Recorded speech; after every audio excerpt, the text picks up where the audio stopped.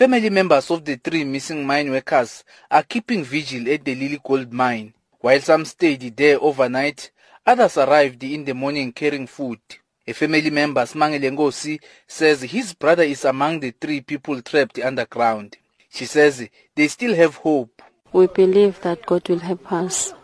Indeed, He is helping us since the accident happens.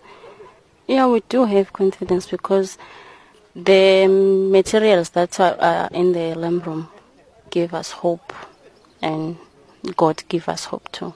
The members of the South African Council of Churches were among the first teams to arrive at the mine on the 5th day of the search. Bishop Godin Mthembu led the family members in prayer. We're reading the Psalm 37 from verse 5 until verse 6, where the word says we must give the trust and the hope to the Lord, because the Lord is the only one who can do things that are beyond our ability. Even now we're praying, asking God to say, Lord, help us, give us a breakthrough to the whole situation. Now we're giving them hope and to ask them to trust in the Lord. Members of the Mpumalanga provincial legislature also came to give support to the families of the missing workers. The chairperson of committee, Simon Skosana, says government is very concerned about the incident. He says Lily Gold Mine is an important source of employment in the area.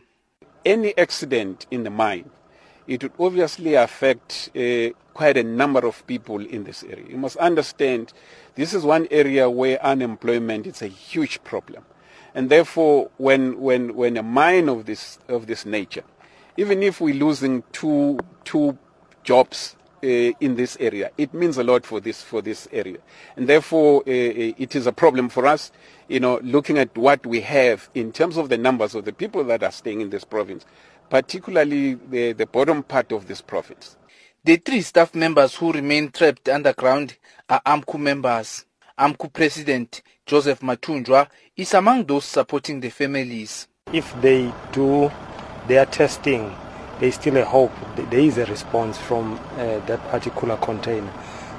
But the time is of essence because it's the 5th day today. So the body can take so much without water, without food. But through God's grace, we believe that indeed we'll find them alive. Although mine authorities are concerned about time, they say the 2 rescue teams are doing their best under difficult circumstances underground. I'm Vusi Twala at Lily Gold Mine in Lost Creek near Barberton.